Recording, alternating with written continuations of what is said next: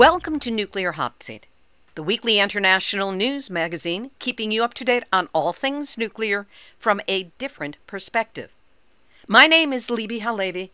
I'm the producer and host of Nuclear Hot Seat, and this week's show is a special on nuclear Ukraine in a Russian war zone. We're doing away with the regular formatting feature so we can get right to the underplayed nuclear aspects of the biggest news story on Earth: the Russian invasion of Ukraine and the resulting ongoing threat of a nuclear catastrophe. This week, we hear from three genuine experts with information about Ukraine's nuclear reactor vulnerabilities, Chernobyl, Russian President Putin's mental state, and how the current situation could actually cement no nukes into the climate change conversation. We'll be hearing from environmental journalist Carl Grossman and Dave Kraft, Executive Director of NEIS in Chicago. But first, we start with Arnie Gundersen. He is Chief Engineer at Fairewinds Energy Education and a licensed nuclear reactor operator. We spoke on Friday, February 25th, 2022. Arnie Gundersen, we're talking on Friday, February 25th, and as of last night, Russia has seized control of Chernobyl. What do we know about the current situation there? There's probably three or four parts to it, but let's talk immediately about Chernobyl. Chernobyl had 4 reactors, and they're all closed down, and they've been closed for a long time now. But of course, the name, there's probably 3 or 4 parts to it, but let's talk immediately about Chernobyl.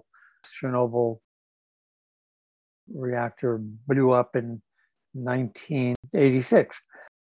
That spewed radiation throughout the Ukraine, through Belarus, through Germany and the Czech Republic and Russia, and on and on and on. The reactors have been shut down. So there's no more chain reaction occurring. There's no more new uranium being split.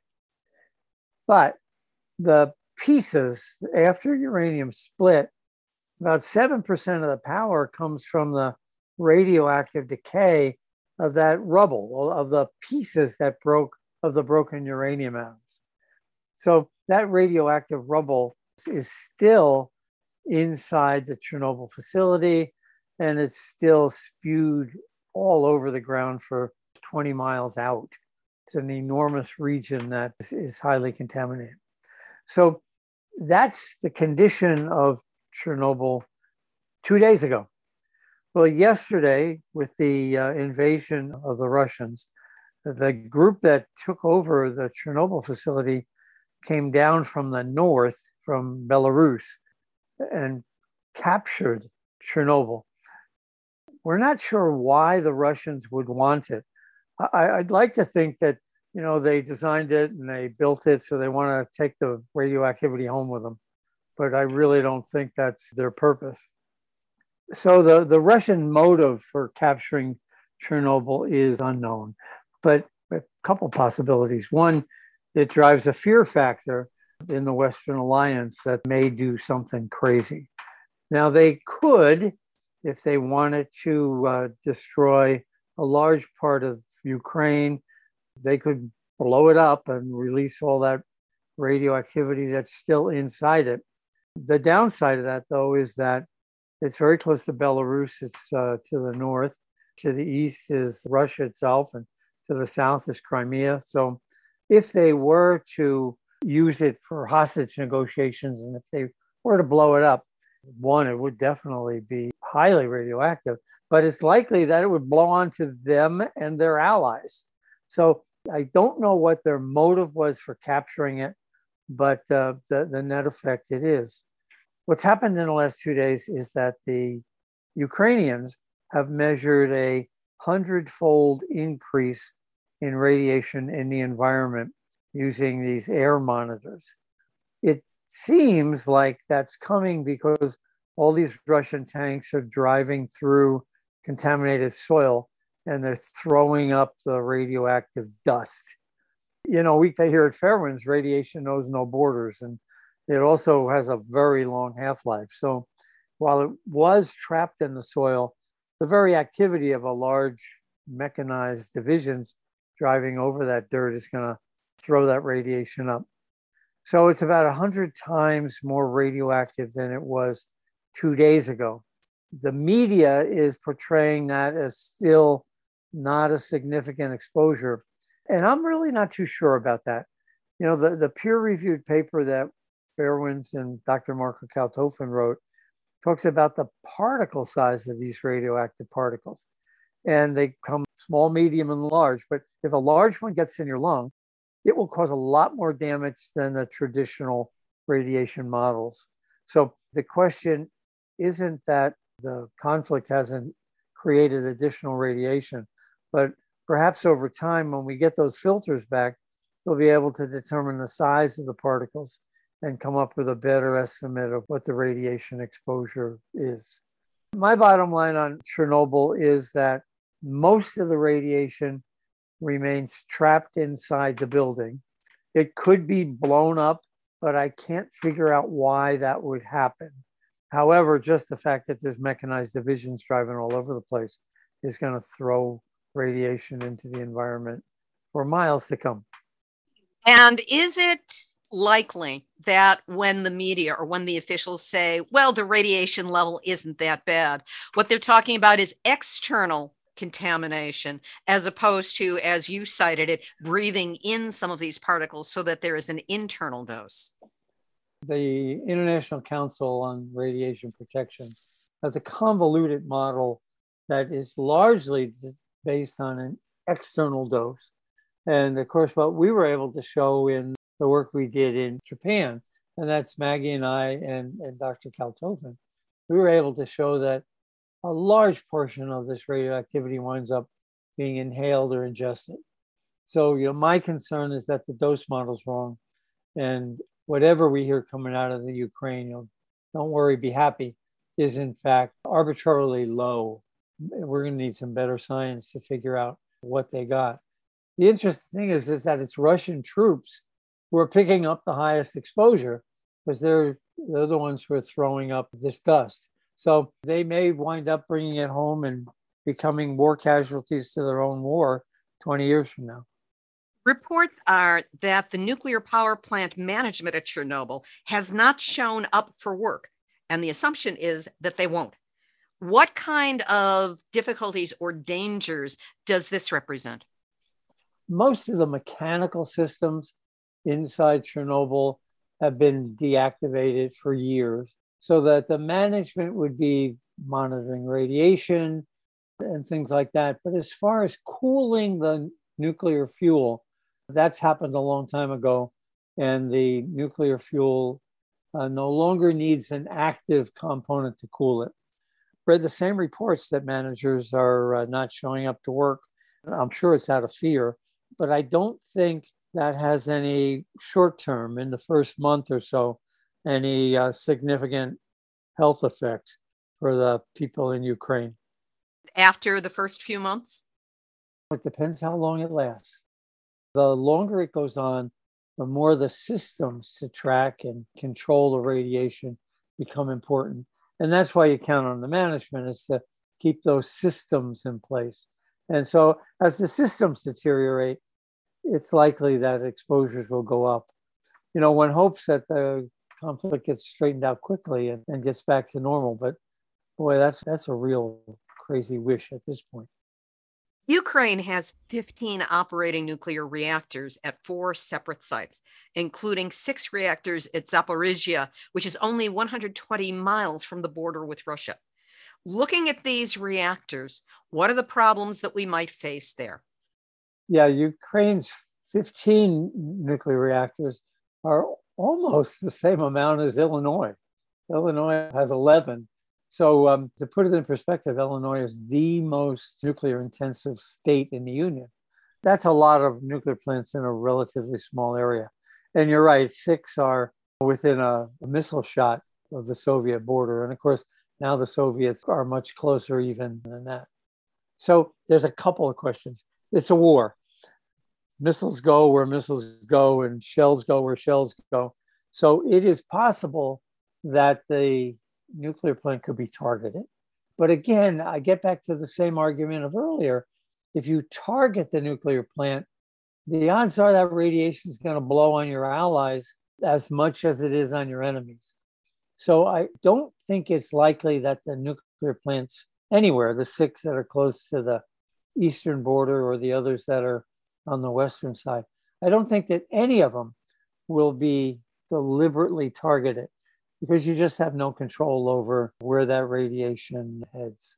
It may be used to frighten the Europeans in the NATO alliance into backing down. I mean, that's a possibility that the Russian could say, if you don't back down, we're going to blow up Chernobyl or we're going to blow up one of these other 15 plants. That's a possibility. But again, the chances of inadvertently contaminating Belarus or Russia itself or Crimea are, to my mind, significant. But missiles go where missiles go, and sometimes they don't go where you want them to go. Same with shells. So there's also a possibility that they may get hit inadvertently. And that's, to my mind, a major concern. The containment structures can't withstand an explosion. These nuclear plants are built on civil criteria, not wartime criteria. And nobody built those containments to withstand the impact or explosion of a Russian missile. The net effect is that if a containment were hit, it would be a significant radiological contamination event. The plant would have to scurry to make sure the reactor stayed cool, even if the containment were breached. But this is a drill that nobody's ever had to face. And I just don't know how anybody could respond appropriately in the event of a missile strike. When we were speaking just before this interview, you mentioned that a major problem could occur not from a missile, but from the loss of power to the nuclear reactors. Talk about that and talk about the vulnerability of Ukraine's grid. A nuclear power plant creates electricity, but when it's not creating electricity, it needs electricity to run the pumps that keep the nuclear radioactive rubble cool. So if the grid is intact, if the electric system in the Ukraine is intact, if the nuclear plant were to shut down, it could rely on the electric grid to maintain its cooling. But that's really unlikely there's 190,000 Russian troops there, and the likelihood of the grid collapsing, to my mind, is pretty significant. Well, when that happens, that's called a loop, L-O-O-P, loss of offsite power. And nukes have diesel generators in that event. These diesels are huge. They're longer than a car, and then the generator portion is probably another car. These are really big engines. They came from tugboats, and they are designed to run for long periods of time, but they're not designed to start up quickly. And in a nuclear plant, they have to start up and assume full power in 42 seconds. So problem number one is if they lose the grid and they have a loop, then the diesels have to start. About 98% of the time, diesels start effectively, but there's still a risk that the diesels may not start. But to my mind, the biggest problem for any of these nukes is that the diesels have limited fuel on site. They can run for about a week or two with the fuel that's on site, diesel fuel. And after that, there's no way to cool the plant. Now, they rely on diesel fuel being delivered from external sources to fill those tanks up and continue the operation of the diesels. Well, in a war, it's not clear to me that you can count on fuel deliveries to your 15 nuclear plants. My biggest fear is that everything will work right, the plant will shut down, the diesels will turn on, and they'll run out of fuel. And that's an identical consequence to what happened at Fukushima. The fuel overheats, the containments explode, and it goes downhill from there. So it's imperative to have plans in place to get diesel fuel to those 15 nuclear plants. And if the Russians are surrounding a nuclear plant, then it's on them to get the diesel fuel in. If the Ukrainians are in control of that area, it's on them to get that diesel fuel in. But in a societal collapse like a war, it's not clear to me that the diesel fuel will get there in a timely manner. So my biggest fear is not a missile hitting it. That's my second biggest fear. My biggest fear is that they'll need the diesels work, and they suck down all the diesel fuel, and at which point you can't cool the plant. The result would be a meltdown on par with Fukushima. Yes, it's exactly what happened at Fukushima. When the diesels failed, they had also by then lost the offsite power. And of course, you had a meltdown in a couple of days. So that's the gravest fear. Now, one would hope perhaps they've parked a diesel oil truck at each one of these facilities. That may get them a month down the road. But, that becomes a target.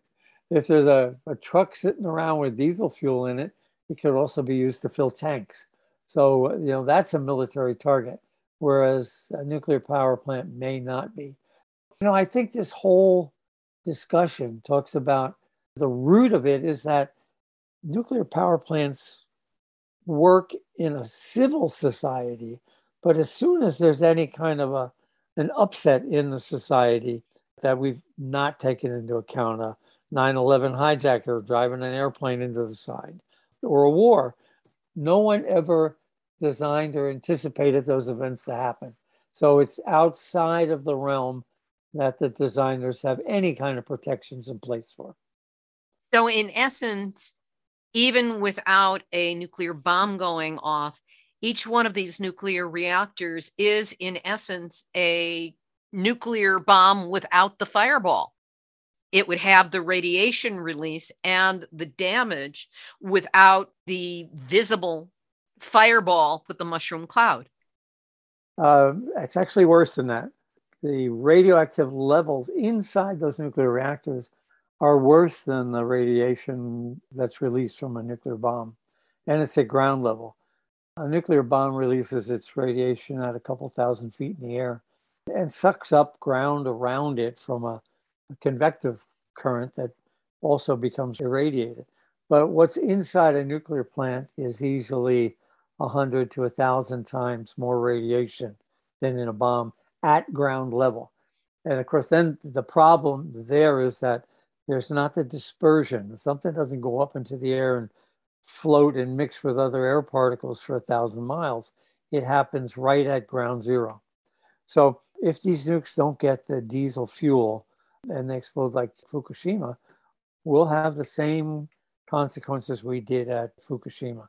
And I just hope that regardless of if it's the Russians surrounding a nuclear plant or the Ukrainians defending a nuclear plant, they put plans in place to make sure that those plants don't run out of diesel fuel. This, of course, gives lie to the propaganda that's out there that nukes are really clean, green, and the solution for climate change, because this is a whole level of danger and potential catastrophe that hasn't been factored into the entire discussion of the small modular nuclear reactors and the push that's going on. Do you agree with that? And how do you see that factoring in with, say, the European Union just having approved nukes as green and worthy of their financial support? The war really puts the whole spotlight on the issue of central station power. The Russians are threatening to shut down the gas line. So the central station power plants that run on gas are threatened. And here, of course, 15 nuclear plants likely will close and hopefully won't melt down. So this concept of central station power is really in the spotlight as a result of this war. It also talks about our dependence on fossil fuel. Europe wouldn't be held hostage if it weren't so reliant on gas and oil coming from Russia. So it's twofold. First is the reliance on fossil fuels. We're crazy to continue down that road. And I hope that the Europeans wind up with a lot more solar and wind as a result of this, rather than relying on anyone, but especially the Russians. But the second piece of that is that any of these large central station nukes need cooling in the event of just a normal grid collapse, like the Northeast blackout of the 1970s. So they all need cooling. And the need for cooling is even worse, of course, in the event of a war when you have lost the civil society. So this war really brings into highlight the effect of the loss of a civil society on any central station power. And we should really be thinking about the advantages of distributed power. Distributed power is small sources of power, but thousands of them.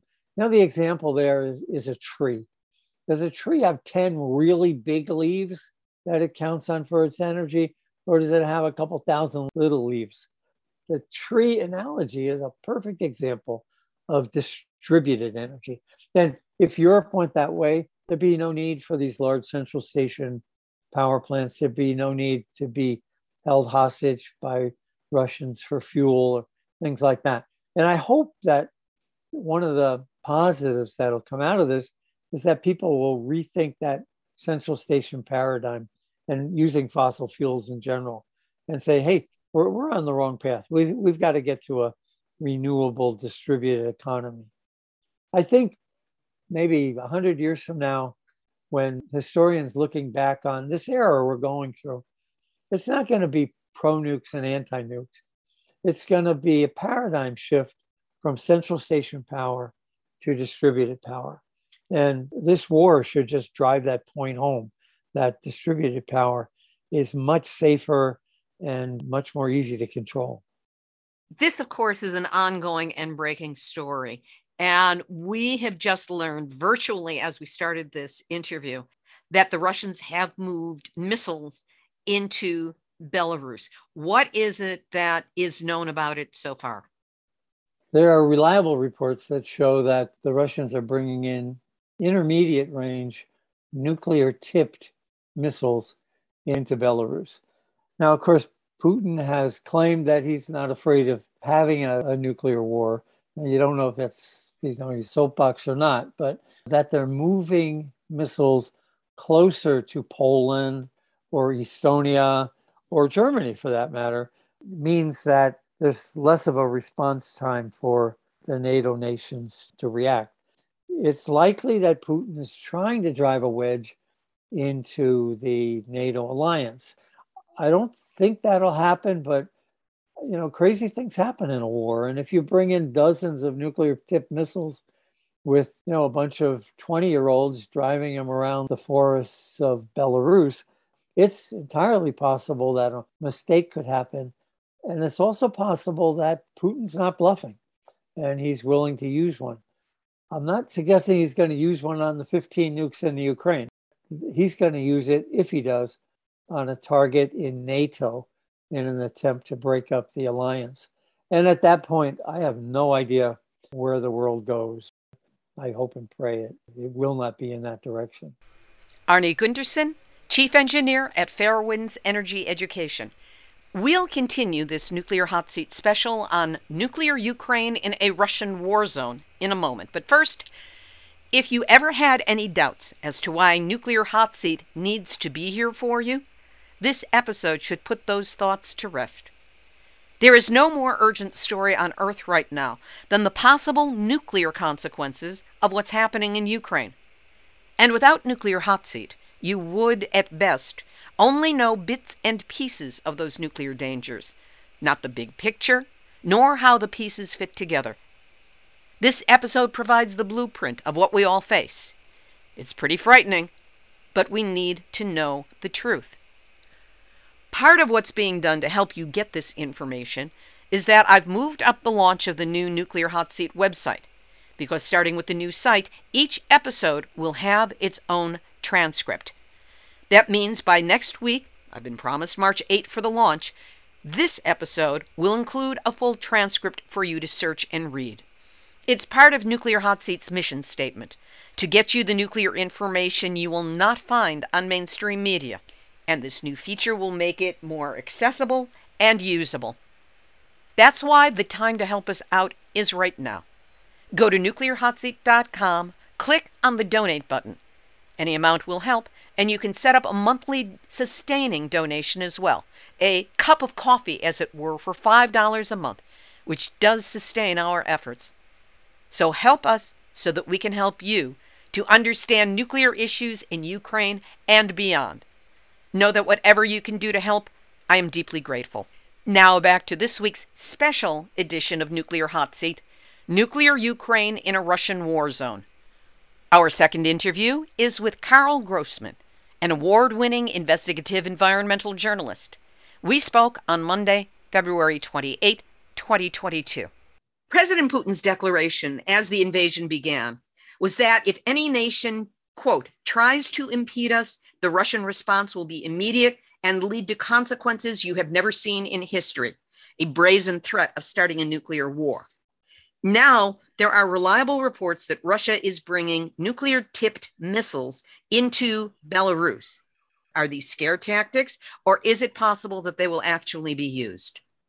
For starters, Putin's threat of nuclear conflict, of starting a nuclear war is, and this is according to the Lawyers' Committee on Nuclear Policy based in New York, an eminent group, is a violation of the UN Charter, which disallows such unlawful threats of force. As to now his proceeding, not just threatening, but doing it, mobilizing the nuclear arm of the Russian military, be prepared for nuclear war. Possibly he's doing it because, to increase the pressure on Ukraine and Ukraine supporters. Also, there's been an analysis. The Washington Post had an interesting piece. This is just yesterday by Caitlin Talmadge, that what Putin is trying to do is to indicate he's just enough of a madman to lash out when his back is against the wall. However, the former U.S. ambassador to Russia, Michael McFaul, he said in an interview on TV that he finds Putin, and he knows Putin, is becoming increasingly unhinged. And others have in recent days spoken about Putin being out of it. So here is this Hitler-like dictator of Russia talking about nuclear war. I don't think his threat, I don't think at this point his military moves should be taken lightly. I mean, just to put it in a wider context, it isn't just Russia, but it's the United States, it's the United Kingdom, it's others with nuclear weaponry still believe that nuclear war is winnable, it's feasible. In fact, the United States has been involved in a $1 trillion modernization of its nuclear arsenal. So here is Russia and Putin and his army not doing well at this point. Would he use nuclear weaponry, particularly tactical weaponry? Would he escalate beyond tactical weaponry? I think it's quite possible we could be at the point of doomsday, because if Putin turns his invasion of Ukraine into a nuclear conflict and uses nuclear weaponry, I think the response is going to probably be nuclear. And that could escalate beyond just battlefield nuclear weapons, which we have and they have. It could be, I hate to say it, I hate to think about it, but it's a reality we're facing. It's enormously scary. Again, the nuclear clock stands for nuclear annihilation, because nuclear war is not winnable. Nuclear war is suicidal, and it's suicidal not only for the parties that engage in it, but for life on Earth. Given the fact that these weapons are now on the move in Belarus, it brings up the fact that in February of 2019, then President Trump pulled the United States out of the Intermediate Range Nuclear Forces Treaty with Russia, which banned all of the two nations' land-based missiles with ranges of between 310 and approximately 3,500 miles. That would put Belarus definitely in proximity with the UK, with Germany, with France, with so many of the other countries in Europe. If that treaty had continued, might that have impacted the current situation, or would it probably have been ignored given the current circumstances? Well, the question is whether Putin would have complied. But going back to Trump's action, I mean, it's along the lines of his famously saying, hey, we have nuclear weapons, and why don't we use them? I mean, this idiotic declaration. On the other hand, we have Trump's buddy now, Putin, making a decision which could cascade into, the group Beyond Nuclear. I mean, I'm on the board of Beyond Nuclear. It's based in Tacoma Park in Maryland. Issued a statement just a couple of days ago. We are in an unprecedented situation. For the first time, a war happening in a region where there are operating nuclear reactors. There's 15 nuclear power plants in Ukraine.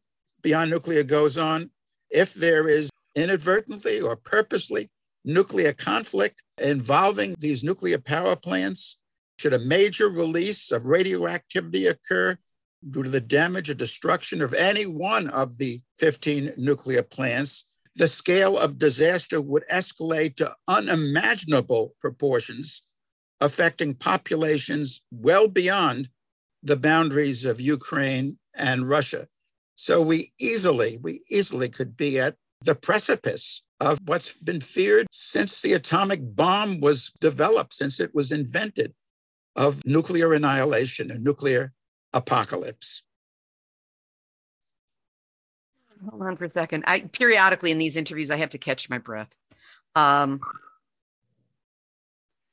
the previous interview, Arnie Gundersen, the Fairwinds, spoke of this situation in Ukraine as demonstrating the dangers of central station power, meaning a single provider of energy resources, versus distributed power, as in rooftop solar, wind generation, and the like. And Bernie Sanders has called for an international transition to genuinely green renewable energy. And he said, here I quote, not only to combat climate change, but to deny authoritarian petrostates the revenues they require to survive.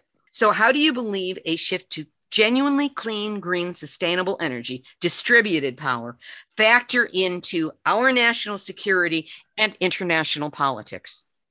Clean, green energy, which we can live with in terms of not doing what nuclear power does, impact on health, even when there's not a catastrophic accident, just routine operations of nuclear power plants. And beyond all the public health issues, we can do it. There's no need not to do it. There's no reason not to go to green, sustainable, safe energy. We have the technology now to do it.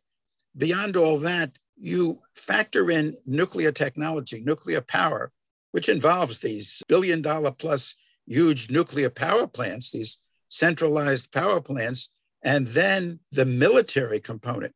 I mean, nobody is going to attack our wind turbines. Nobody is going to go after our solar arrays, not to mention rooftop solar.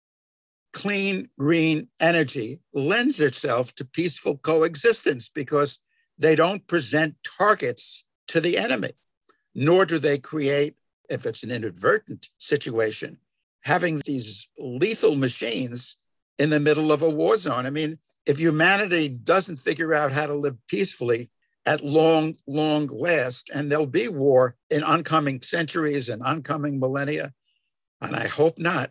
I mean, there's 500 nuclear power plants around the world. There's a push to build many more. In fact, Russia is a leader in that push, scattering these lethal machines all over the planet, pre-deployed weapons of mass destruction.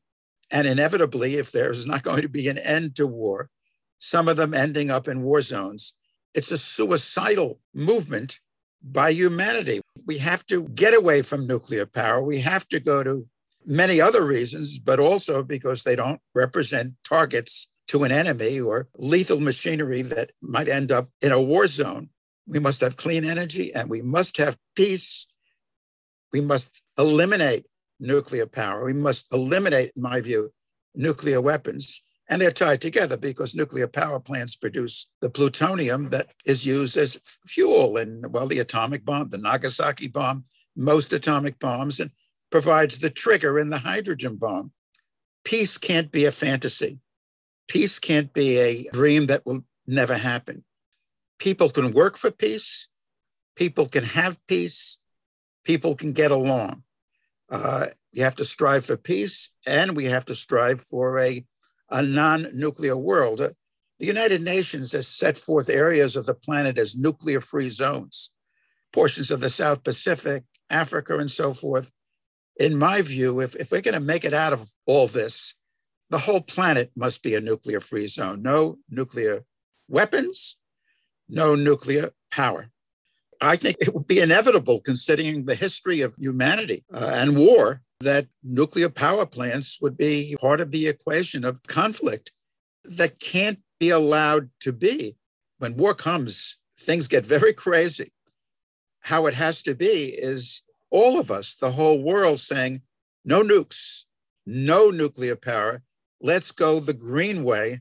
Let's go with solar and wind and geothermal and the abundant technologies here today, which could provide all the power we need and aren't and can't become targets in war purposely or inadvertently, because they're safe, they're green. Peace and green energy, it's a perfect marriage. War and nuclear power, we're talking about ultimately hell. That was award-winning investigative environmental journalist Carl Grossman. Our third interview this week is with Dave Kraft. He is Executive Director of Nuclear Energy Information Service, NEIS, based in Chicago. Dave Kraft, you posted an excellent, nuanced analysis of the nuclear situation in Ukraine on the NEIS website. And of course, we will link to it for this show. I was particularly impressed, not to say terrified, by your description of the extent to which one nation can hold another nation hostage by constraining or threatening the supply of energy resources. Explain how that factors in and plays out with the Russian invasion of Ukraine. The situation in Europe right now is such that Western Europe is heavily dependent on Russian gas. That's been known for decades. And of course, the controversy over the second pipeline between Germany and Russia has been specifically in the news quite a bit lately. But it just shows not only the importance of energy in modern society, but its kind of devalued sense. You know, it's treated like a commodity, like ping pong balls or strawberries, so it doesn't get the strategic attention that it deserves to protect nations, so they don't end up in situations where they're held hostage by another country who will gleefully turn off the gas pipe, which is actually what Russia did a few years back with Ukraine.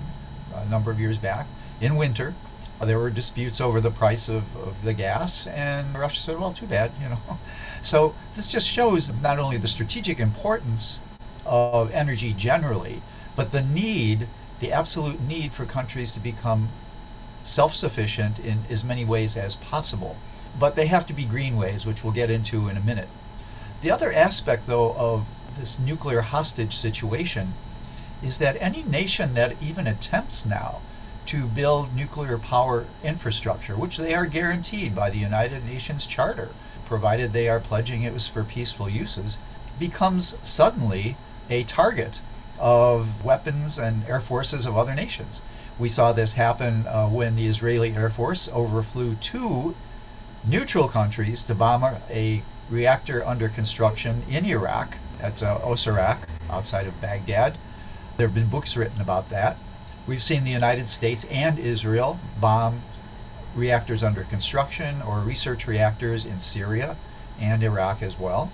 We had the NATO intervention which took place in the Balkans under the Clinton administration, where nuclear experts were very concerned that errant bombs unleashed by NATO would damage or possibly even hit structures which they knew contained sensitive nuclear materials. So anyone at this point who has a nuclear reactor, a reactor under construction, a nuclear research program, might as well put bullseyes on those for adversaries who apparently have no regard for international law, and if they feel that they are threatened, will make those reactors targets. What are the current nuclear targets in Ukraine that we know of at this point? And we are talking on Sunday, February 27. Ukraine has 15 operating reactors on 4 sites. And several weeks back, even before the fighting started, we were very concerned about the ones in eastern Ukraine at the Zaporizhzhia site. That site is the largest nuclear reactor complex in Europe. It has 6 reactors. The VVER design, which is a Russian Soviet design. Most of them, I believe, are VVER 1000s, which makes them the current and best generation of that. What we're most concerned about, though, is number one, the reactor fuel that gets taken out of reactors when it's no longer useful has to be stored somewhere. And at all reactors, not just in Ukraine, but around the world, these fuel rods are being stored in dry casks outside of the strong containment buildings that everybody boasts about. In the case of the Ukrainian reactors, we know that they're stored in auxiliary buildings, which is better than what we do in the United States. Here we just leave them out in the open like bowling pins for everyone to see. At least they have auxiliary buildings where they are storing this spent fuel. But these are not as robust as the reactor buildings. So we're concerned that either an errant weapon or a deliberate strike could hit these waste sites and distribute nuclear materials around the area. Beyond that, we have other concerns with operating reactors in a war zone. You certainly have, as I said, the waste issue, which we're concerned about, but you have just the operation of these reactors on a number of levels. First of all, reactors are connected to their local grid to get power to operate their emergency systems. And if the grid is disrupted, it doesn't even have to be near the reactor site. If a grid goes down somewhere and it affects the operation of the reactor, you have serious concerns about whether the safety systems will kick in at those reactors, because they are dependent on diesel generators, which very often don't start up the way they're supposed to, or the fuel might be bad and not have been replenished recently. The generators may run out of fuel. Not only that, but in a war zone is once you run out of the fuel, how do you get it there? If you have tanks and bombs and planes all over the place strafing and bombing any kind of a truck or a train going into the sites, there's no way we can guarantee that there will be diesel generator fuel to power the safety system. So that's a concern. Not only that, though, but the personnel themselves are the concern. And this brings up the 5th worrisome site in Ukraine, and that is the reactor site at Chernobyl, which of course is the site of the world's worst nuclear disaster in 1986. Press reports already have indicated that the Russians have taken over the site, the Russian army has taken over the site, and that allegedly the workers are being held hostage, whatever that means.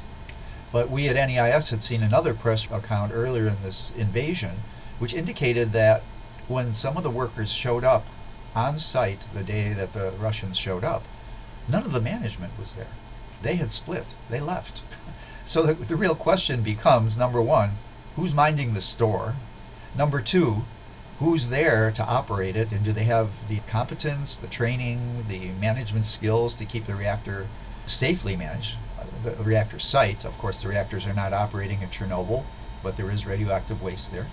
And then thirdly, what about workers who are trying to get to operating sites or the Chernobyl site and run into a military buzzsaw? Will they be safely allowed in from other places, or will they be killed on their way to work?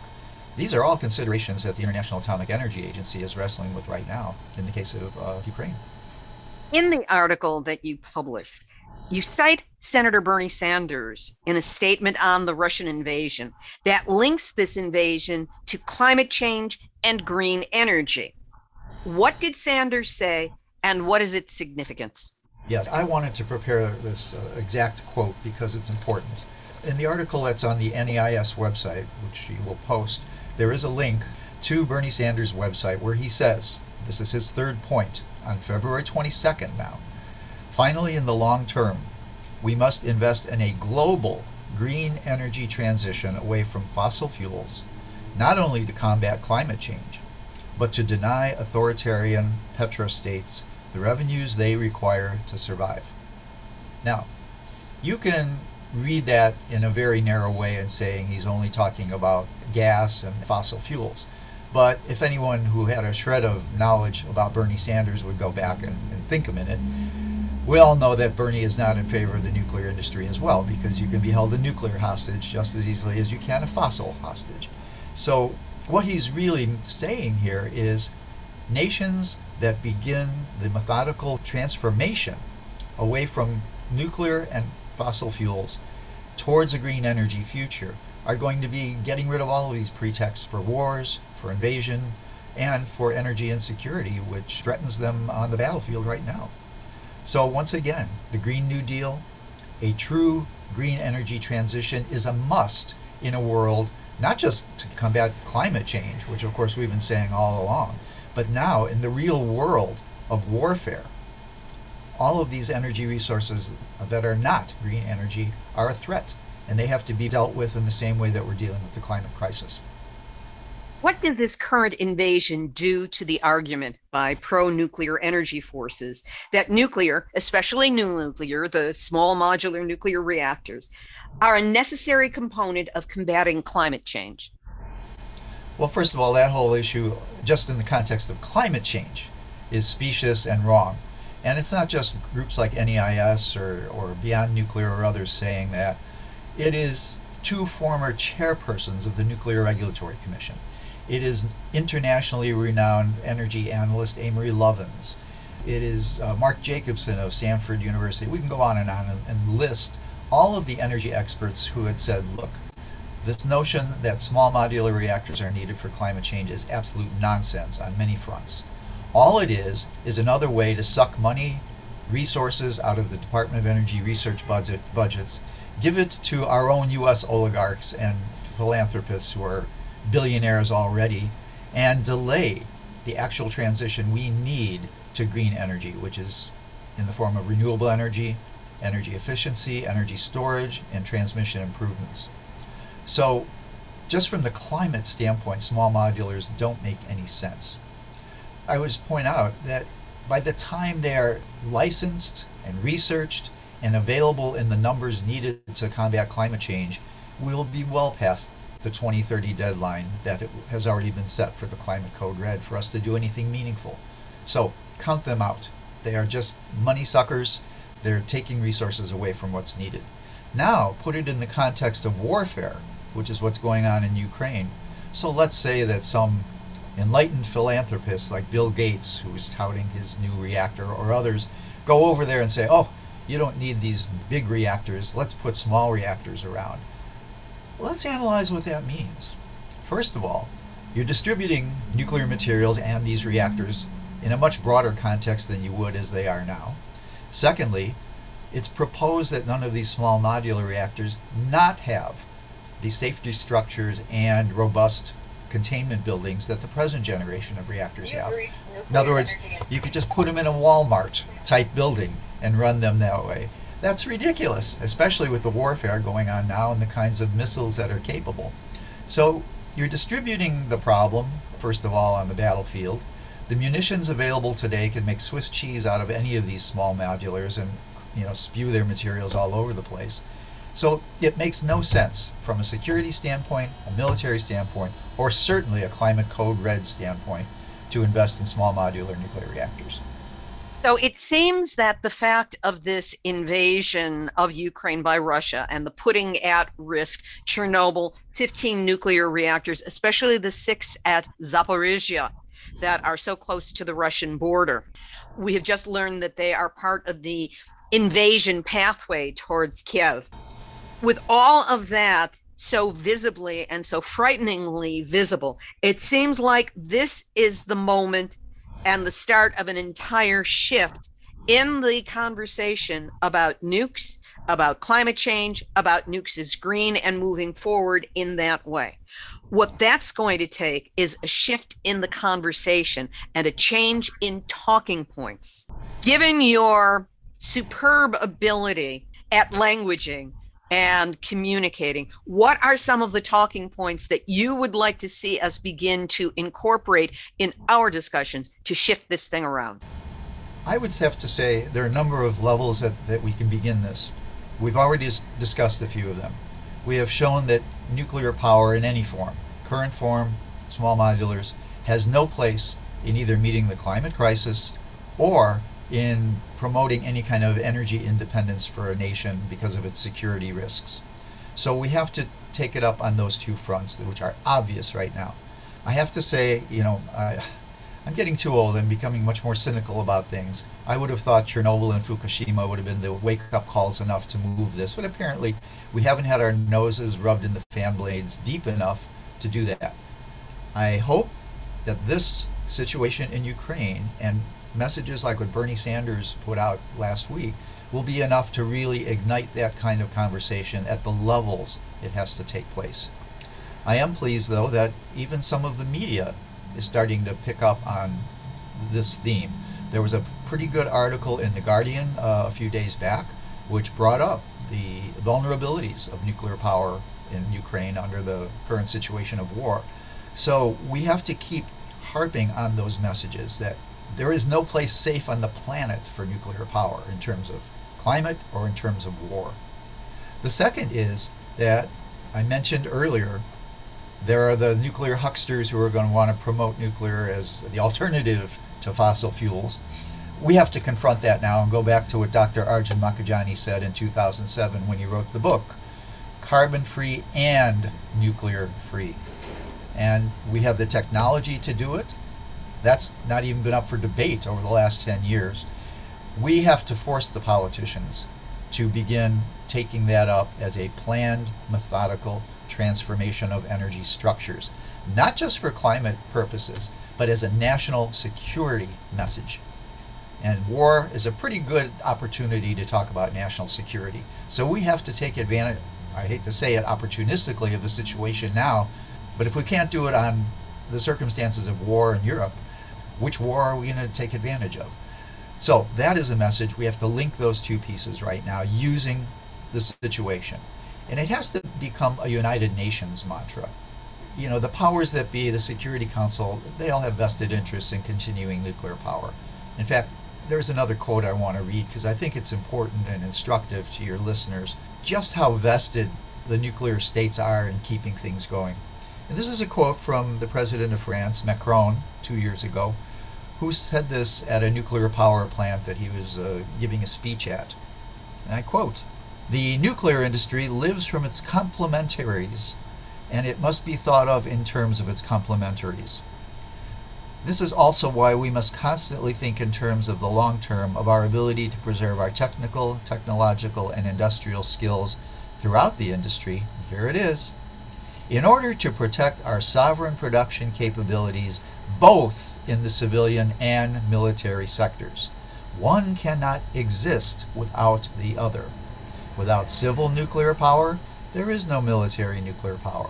And without military nuclear power, there is no civil nuclear power." This attitude, especially amongst the Big Seven, has to be challenged. And messages like Bernie Sanders are one way to begin that dialogue. The other thing I would point out again to your listeners is this is an election year in the United States. This needs to become a forefront election issue. We have a climate code red, and now we have a national security code red going on, and nuclear is at the forefront of the hazard. What are you going to do about it? It's time to back away from nuclear and go for the Green New Deal. So these are some of the messages we feel are important to get out right now. If you do that, if we can do that, we obviate the need for any of the uranium infrastructure that's out there already damaging indigenous peoples around the planet. There's no need for more uranium mining, no more nuclear weapons. So this begins the process of denuclearizing the planet. If you could help put together a brain trust of climate change, anti-nuclear, and other interested organizations in order to really launch an offensive about what you've just discussed, the talking points, who would you want to be part of it? The situation presents a great opportunity for the reintegration of the nuclear weapons and peace movement with the anti-nuclear power movement. The two have been separated far too long, decades even, where after Eisenhower's Atoms for Peace thing, it seemed like nuclear power is on one side, weapons is on the other.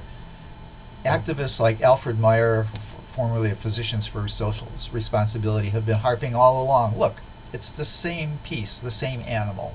One's a fig leaf for the other. So this is the opportunity, number one, where these two movements can enhance both of their messages simultaneously and enhance national security. So that's one area, right, that I would see happening. The other piece we didn't mention in this context is the environmental justice aspect of nuclear power. And that's where the uranium cycle comes in. because, as I pointed out, all the uranium mining is taking place on native lands around the world. You have the Dene in American Southwest, you have the Cree in Canada, you have the Tuareg in Niger, you have the Aborigines in Australia, all being victimized by uranium mining.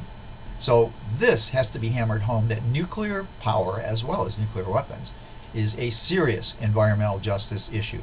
In fact, in spite of the Biden administration's promotion of nuclear power, it ignored the advice of its own White House Advisory Committee on Environmental Justice, which came out against nuclear power and waste as detrimental to communities. So we have to bring up the fact that this is an environmental justice issue and bring that both to the attention of the environmental justice community and vice versa, that they will argue for the fact that nuclear power and nuclear weapons are an environmental justice concern.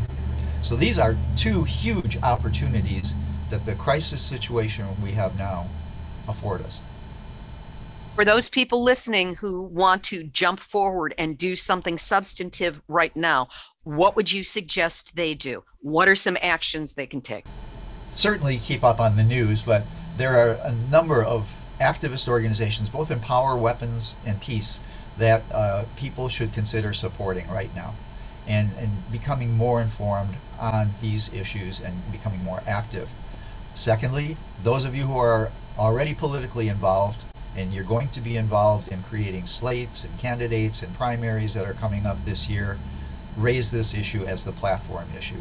This has to be really ratcheted up quite a bit in prominence. So those people who are in either the Republican Party, the Democratic Party, the Independents, the Greens, this has to be a priority issue and part of the platforms in the election year 2022. This can be done now. Thirdly, and I think very importantly in the current situation though, there are many organizations right now which are establishing relief efforts for the people of Ukraine, the refugees who are leaving the country and going into Western Europe, as well as those who are remaining at home. And there will be opportunities and postings of reputable relief efforts for the people and the victims of Ukraine in this situation. Those are things people could just do off the bat right now. Anything else you want to add? I wish I weren't so old. I wish I had more energy. NEIS, my organization, turns 41 this year. And we've been doing it even before this. So this is not something that is a sprint. It's obviously a long-distance race and long-distance run. But we have an opportunity here now that we've been given. We can't squander it. We have to, unfortunately, take advantage of a crisis situation to take these two industries and say no more. That was Dave Kraft, Executive Director of Nuclear Energy Information Service, NEIS. All links mentioned by Dave and the other interviewees will be available on our website, nuclearhotseat.com, under this episode, number 558. This has been Nuclear Hot Seat for Tuesday, March 1st, 2022. If you'd like to get Nuclear Hot Seat by email every week, go to the website, nuclearhotseat.com, look for the yellow opt-in box, put in your information, you'll get it hot off the press every week. If you wish to contact us, we're always available at info@nuclearhotseat.com.